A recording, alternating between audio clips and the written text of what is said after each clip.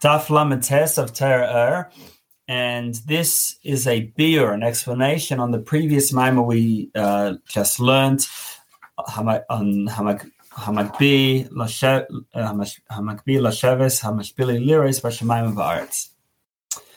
Now, the Alter Rebbe says that we have to first preface 2 points.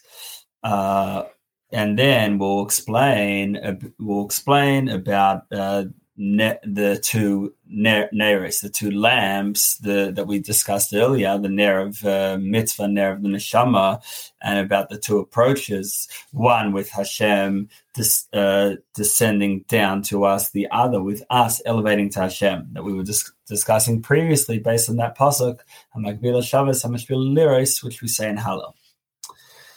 So the first thing we have to preface is about Chachma. There are different types of wisdom. There's Chachma, the wisdom of Torah, and there's wisdom of secular wisdom, a wisdom of the world. And when we learn Torah, so that's like the good oil, but there's also other types of oil. There's oil that can be or that can be made from many different sources. And so what the Torah calls Shemen HaTov, like it says in Tehillim, good oil, or what the Torah calls Shemen HaMishcha, the special anointing oil. So that's the wisdom of holiness. But then you also have other oils, and they're the oils, the wisdom of Klippa. So that's point one. Because Chachma is connected to oil, wisdom is connected to oil, and therefore we give this metaphor of 2 types of oils for 2 types of wisdom.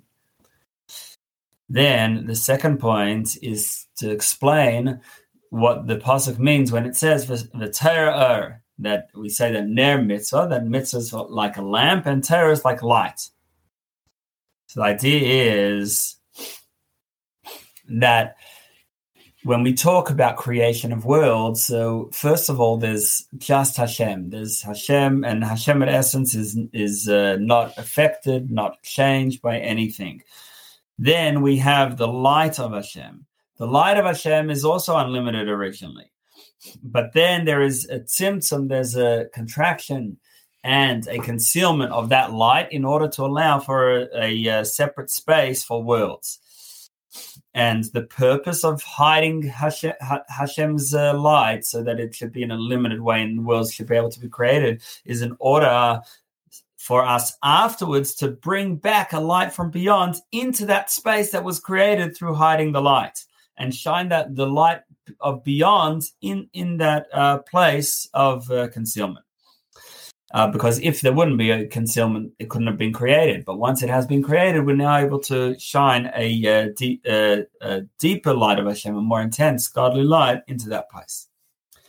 And that is the meaning of the pasuk Ani Rishon V'Ani Achron, that Hashem says, I am first, V'Ani Achron, and I am last, U'min Ba'aladai, and besides me, there's no God. So I am first means that Hashem is the only existence before creation. Before there was any concealment of Hashem, there was only Hashem. No other existence was possible. Then Ani Achron, I am last, is that after regular creation has concluded, and at the end of times, after Mashiach and Tchias HaMeisim, after the Mashiach and the resurrection of the dead, there'll be a time where Hashem's is the real reality, and it's noticeable, it's clear that Hashem is the real reality. Like we say, that Hashem's name will be exalted on that day. It will be the only real thing. But in between, besides me, even in between, while there is a world and there is concealment, still, even there's nothing but Hashem. And this is revealed through Torah. Torah brings down that light into the world. And that's why Torah is referred to as royalty. Like we say that the Mishnah is the queen. because Malchus, the sphere which is connected to royalty, is what allows for the Hashem's light to be limited in order to create another. Now, we mentioned also in the previous Maimah that Rav Yehuda, he was a great Amar, and his whole focus of his learning was in the Zikin, was in the business and taught law. So he would learn the whole time, and he was exempt from davening because he was so focused on his learning. So to explain that, like we were saying, Hishalshalos, the chain of evolution of worlds, is only possible, and the whole process is all about concealment, and so that there can be darkness, not that Hashem's full light is not manifest. In terms of Kabbalah, in terms of levels, Keser is called darkness, and that is both when looking up from our physical world, looking up. That Keser is beyond, it's beyond the 10 spheres, something that we have no concept of, and from that perspective, Chachma is called light, because we're able to.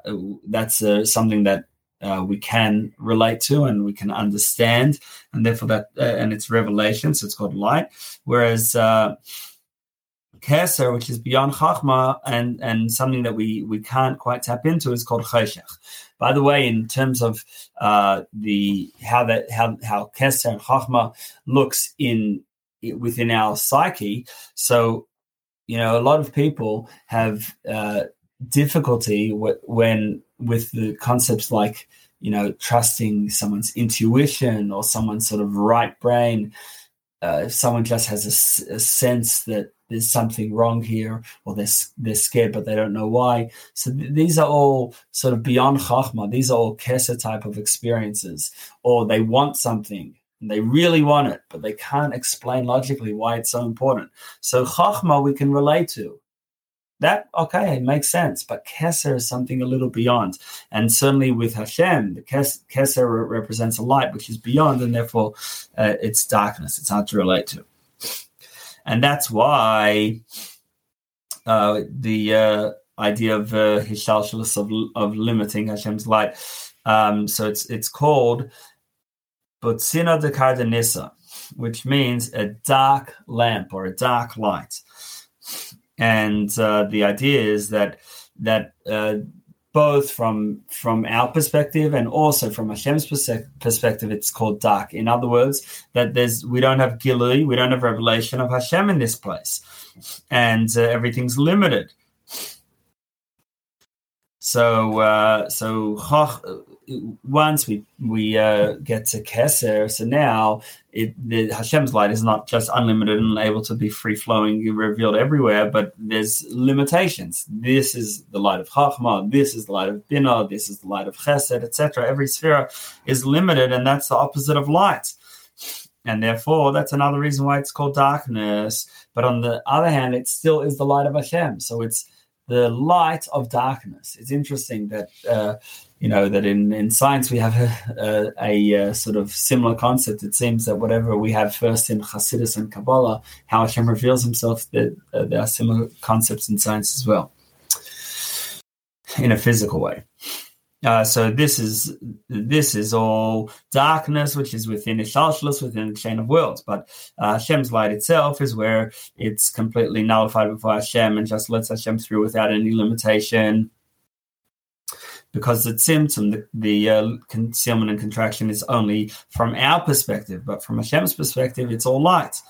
But through Torah, this is revealed also in our world. And that's the idea of the psukim we quoted also in the previous Maimah, that we call out to Hashem from the depth. So when we learn Torah, we're calling out to Hashem in the depth and revealing that depth of Hashem's light within the darkness. Although the pasuk Megala Mukas Minei Cheshech reveal the depth within the darkness. And there to reveal, because how at the depth there's only Hashem and only Havaya Shanishi, and there's I am Hashem who doesn't change. There's no concealment. we have the light of Chachma when Hashem says Yehi Ur, that is Ur is Chachma. Whereas when we add a Vav to Ur, then it becomes add a Yud to Ur, then it becomes Avir, air, which is something a little bit beyond, and then that refers to Keser, which is even beyond Chachma. Now, going back to Rav Yehuda, we mentioned that he would learn the whole day and he wouldn't daven. So Rav Yehuda was at such a state of bittul, such a state of nullification before Hashem, through him saying Shema, because although he wouldn't daven Shema in Esrei, but he would say Shema, and therefore he wanted to reveal this state of oneness that he became his reality through Shema, even in the physical world, and therefore he was specifically learning Nezikin, which is about damage and evil and very physical things, and he wanted to bring Hashem's light and oneness even to that place, like what will ultimately happen with Mashiach and Tchias HaMesim, when the dead will come back to life. And they'll be in this physical world, but although they'll be in this physical world, they'll be totally spiritual and godly beings, to the extent that they won't need to eat physical food because they'll get energy from a revelation of Hashem.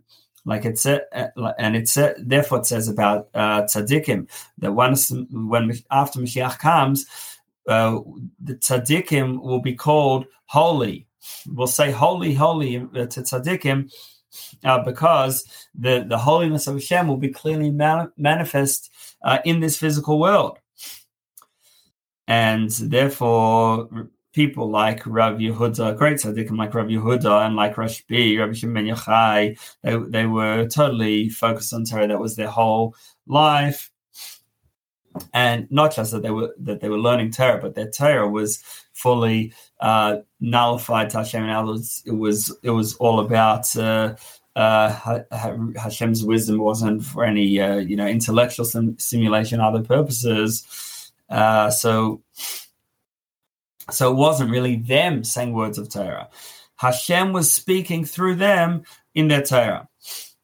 And that's the idea of Hashem learning Torah, because you could have a servant reading the king's edict or the king announcing his edict. So when someone else learns Torah, so that's like a servant learning the king's rules. But then you have the ultimate level of Torah is when someone's totally nullified before Hashem, and then when they're learning, it's like the king announcing his own rules, reading his own rules. So what we learn from this is that through this second preface about the Torah Ohr is that Torah is about bringing Hashem's unlimited light into this place, which where there's a world and where there's some level of independence to reveal the light from beyond in that place of darkness. Now, within a lamp, you have, as we said it in the previous Maimon, we'll explain again now with more detail. So a lamp has a few parts. It has the fire, it has a wick, and it has the fuel, the oil. So the wick is a thin thread. And that the idea of that is that it's the idea of a thread, like kavachot, a line and a thread in Hasidus and Kabbalah refers to a limited light in order to allow for creation of an other. And then, but the goal is not to keep it limited, but then to shine a unlimited light into that space. Now, there's different words you could use for this line of limited light that comes down from Hashem. Either kav, like for example, kav amida, a measuring stick. You could also call it psil, a thread, or kanei amida, also a measuring stick. Kanei literally means a reed. And it depends what level of tzimtzum we're talking about, what level of limitation of light descending down we're talking about, which word we use.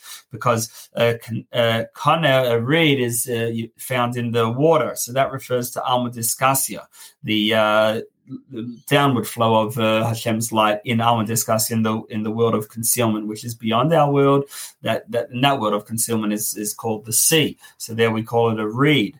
Whereas in our world, which is on dry land, we call it a psil, a thread. And that's the same word as psila, a wick, which is this limited downward flow of Hashem's light. Then we have the fire, which is Hashem's light from beyond and unlimited, and that is Torah. Torah is the light, and the that fire. And this is actually why Yaakov received the brachas from Yitzchak, specifically Yitzchak. Yitzchak is the one of the three, obviously, of the three forefathers who represented Gevurah. And he was this Gevurah, which is discipline, severity, limitation. But his soul came from Gevurah at a very high spiritual level. And therefore, he was very aware of, and that was really him, about limiting Hashem's light in order to create space for worlds. But what he blessed Yaakov is that he should have the Torah, like the Medrash says, that he blessed in Mital Shemaim, the dew of heaven, refers to Mikra, Tanakh. Mishmane Aretz, the fat of earth, the Medrash says, refers to Mishnah. And etc. All the blessings refer to different parts of Torah. And the idea is, Yitzchak is saying, yes, we're starting off from a place of limitation of Hashem's light, but the purpose is then, through Torah, you'll be able to bring Hashem's unlimited light into this space. Now, although the wick is what the fire is actually touching, but what keeps the fire going and makes it burn more nicely is through burning the oil. And the idea of burning the oil, like the first introduction we gave, the first preface we gave, was about how there's the different types of oil, and there's the oil of Torah and the oil of secular wisdom. But the oil here that we're burning is when we transform our secular wisdom, Chachma of Klippa, which is just regular human intellect, and link that with Hashem, that it shouldn't. The problem of it normally is that it's very much independent. But then when we link it with Torah and link it with full awareness of that Hashem's only thing and bittul nullification for Hashem, so then it becomes fuel to light an even bigger fire of passion for Hashem. What makes this? I'm just adding in parenthetically that what makes secular wisdom be called? We said before that it's false and Torah is true. What do you mean false? It's also trying to work out the truth. The issue is that if you look at something, you might be describing it accurately, but you're missing the whole point. So then it becomes false. If you have someone doing a most momentous, like involved in the most momentous event in history, and we talk instead of talking about what happened, we talk about, oh, he was wearing an interesting tie. It was red with gold lines. You're missing the whole point. Or is it true? Okay, technically it's true, but it's false in the sense that you're not seeing the whole thing for what it is. Or if someone, let's say someone looks at a phone, a caveman looks at a phone, and he describes it, but he doesn't understand what it is. So that's like science without Torah. It describes everything about the world, but it doesn't realize what it is, in the sense that the why and the what is, in other words, what is it really? It's really Hashem's light, which is limited in different ways in order to create this and that for the purpose of bringing it back in and creating this sense of oneness, which we'll achieve through Mashiach. So when you're missing the whole context, even if what you're describing might be accurate often, but it still is false because you're missing the point. Now, next paragraph for Atanave. So now let's talk about the two neiros, the two lamps. So there's the nair of the neshama, and then within that lamp, the lamp of the neshama, there's three parts. Like we said, there's the light, the wick, and the oil. And then you have the second lamp, which is the ner mitzvah. And that also has the same 3 parts. Now, the lamp of the ner havai nishma sodom of the neshama is the nefesh elokis, the godly soul, because the nefesh bahamis animal soul wouldn't be called ner havai, it would be called ner elikim. The name havai represents a high level of godliness and unlimited, whereas elikim is within nature. And the neshama really is already perfect, and it's ready. It's a suitable vessel to hold the fire, and therefore the neshama is called the wick. And the neshama over the page, the neshama has the ability to bring that light and self-nullification before Hashem. But then it uses the chachma of human intellect as the fuel, as the light to keep fueling and letting the fire of Hashem burn passionately. And because although the wick is what's right on the fire, but what actually totally gives itself over to the fire until it's destroyed is the oil. And that's what keeps the fire going for a long time, which the wick doesn't do. And this is because the nefesh bahamis, which is the intellect of the nefesh bahamis, which is the oil, comes from a higher spiritual source than the nefesh elokis, because the godly soul is from olam hatikun, which is the world where, yes, there's clear godliness, but it's limited. Everything's in its place. There's Atzilus, there's Bria, there's all the different worlds, but all of them have their amount and their quality of godliness. Whereas Torah is unlimited, and like we discussed earlier, the world of chaos, unlimited godliness.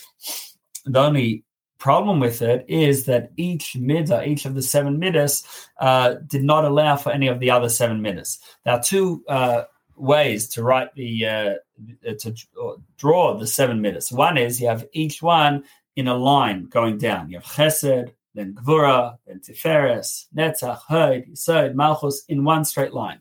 The other way is that there are 3 lines. There's chesed on the right, gvura on the left, tiferes in the middle, etc. Netzach on the right, hod on the left, yesod in the middle, malchus in the middle. And then there are lines and connection points between all the different spheres, and they all feed into each other. And that's the difference between Torah and Tikkun. In the world of Torah, the world of chaos, so then each sphere is in one straight line and is very much me, and that's it. This is the only way of how godliness should be manifest. Whereas when they're in 3 lines and they all interlink, that's the world of Tikkun. And that's why the world of Torah crashed, unlike Tikkun, which lasts.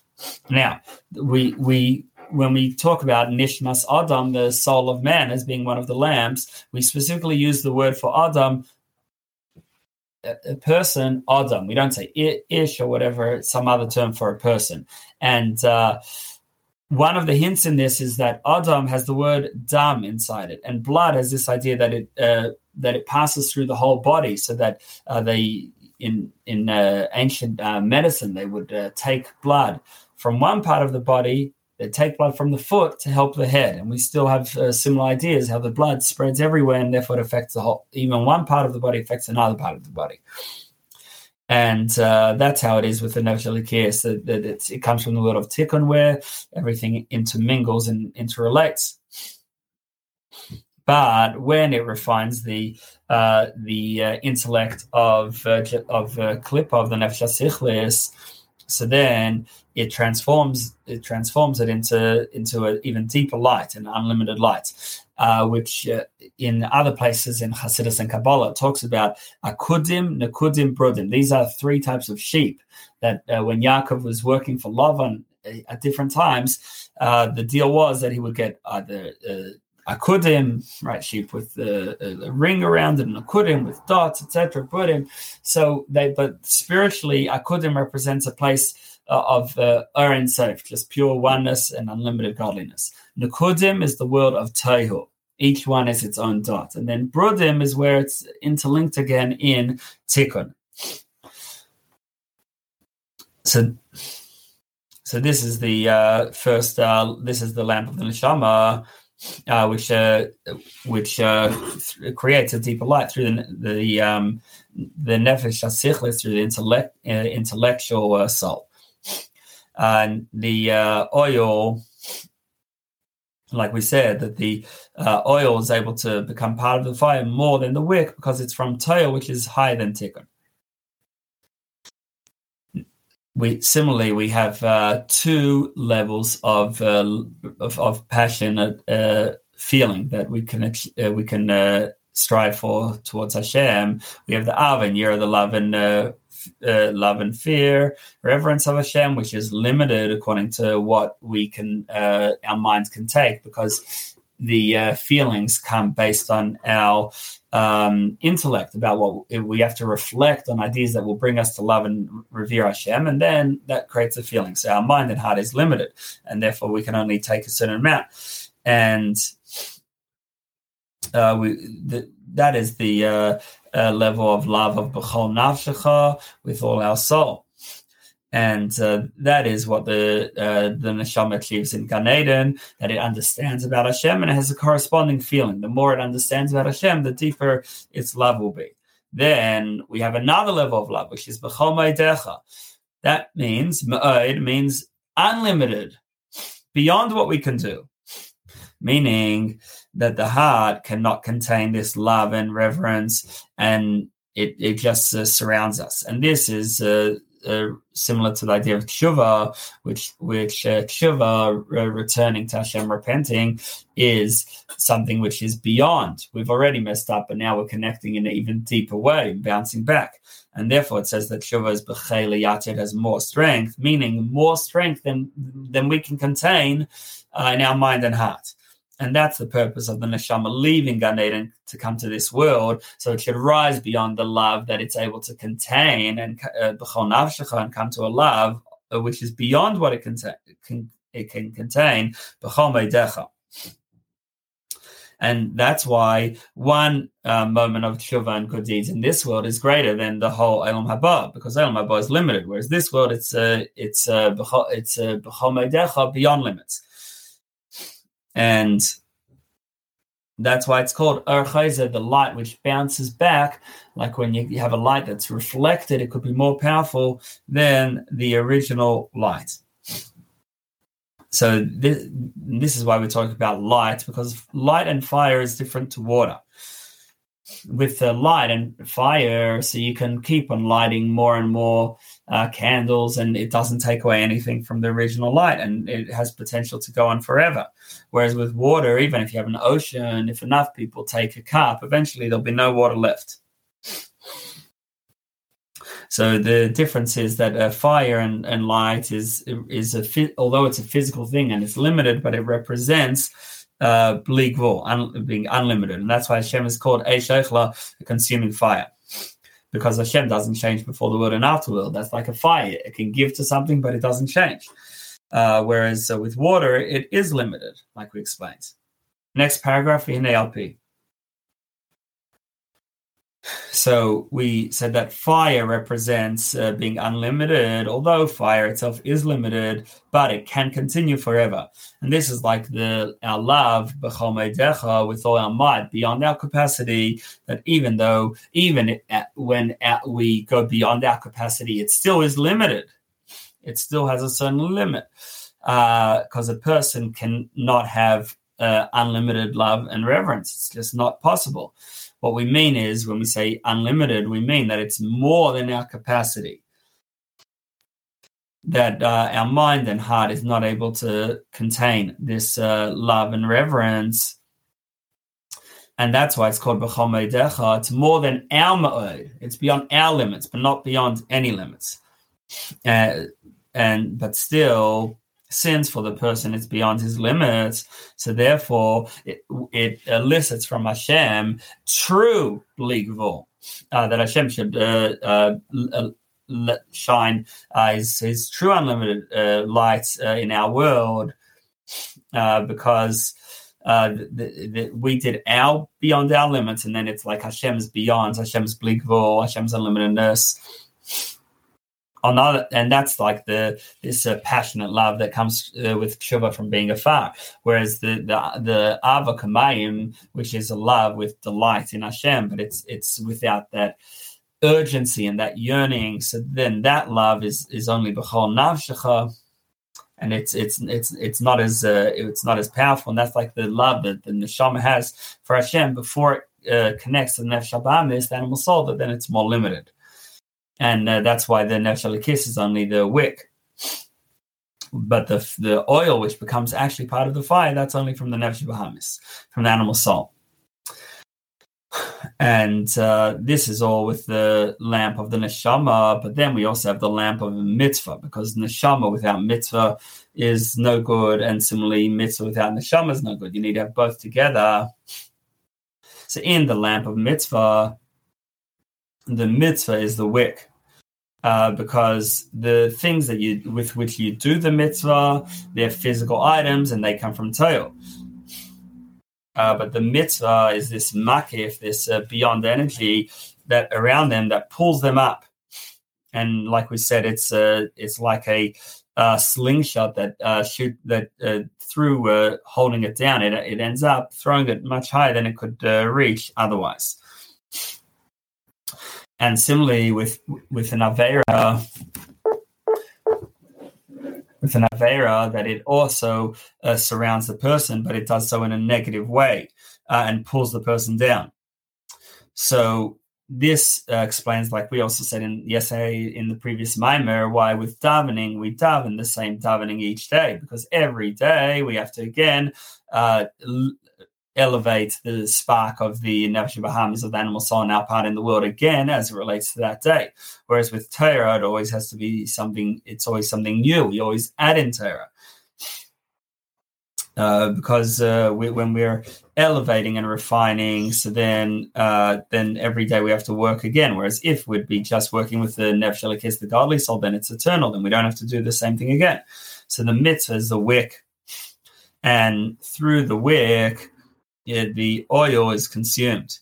So meaning, what's the oil in this context? Again, it's the physical items that we use to do mitzvahs, like the money we get used to give to tzedakah, or the parchment we use to make tefillin.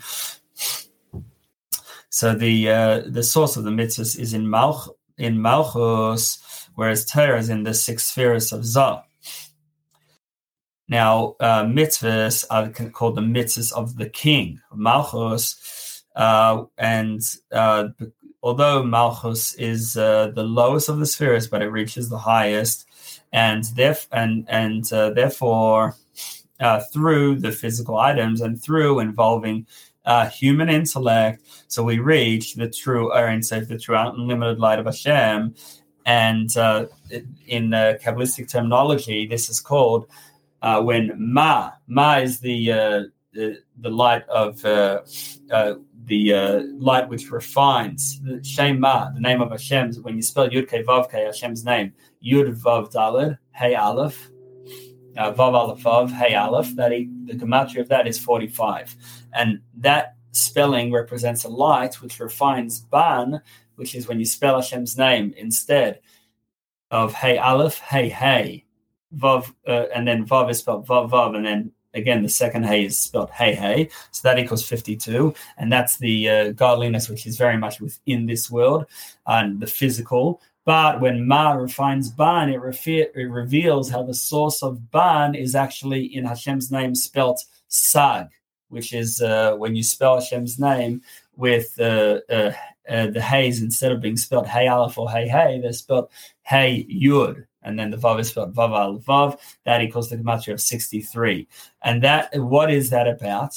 That Ban, which represents Hashem in the physical, the source of that is from Oil Mateo as it is in its pristine holy state. And Shem Sag represents this Toyo energy as it is in its holy pristine state. So through Ma, which is the Nefesh Halikis, refining Ban, which is the Nefesh Bahamis, it reveals Shem Sag, that godliness which is Toyo in its holy state and even beyond the Nefesh Halikis.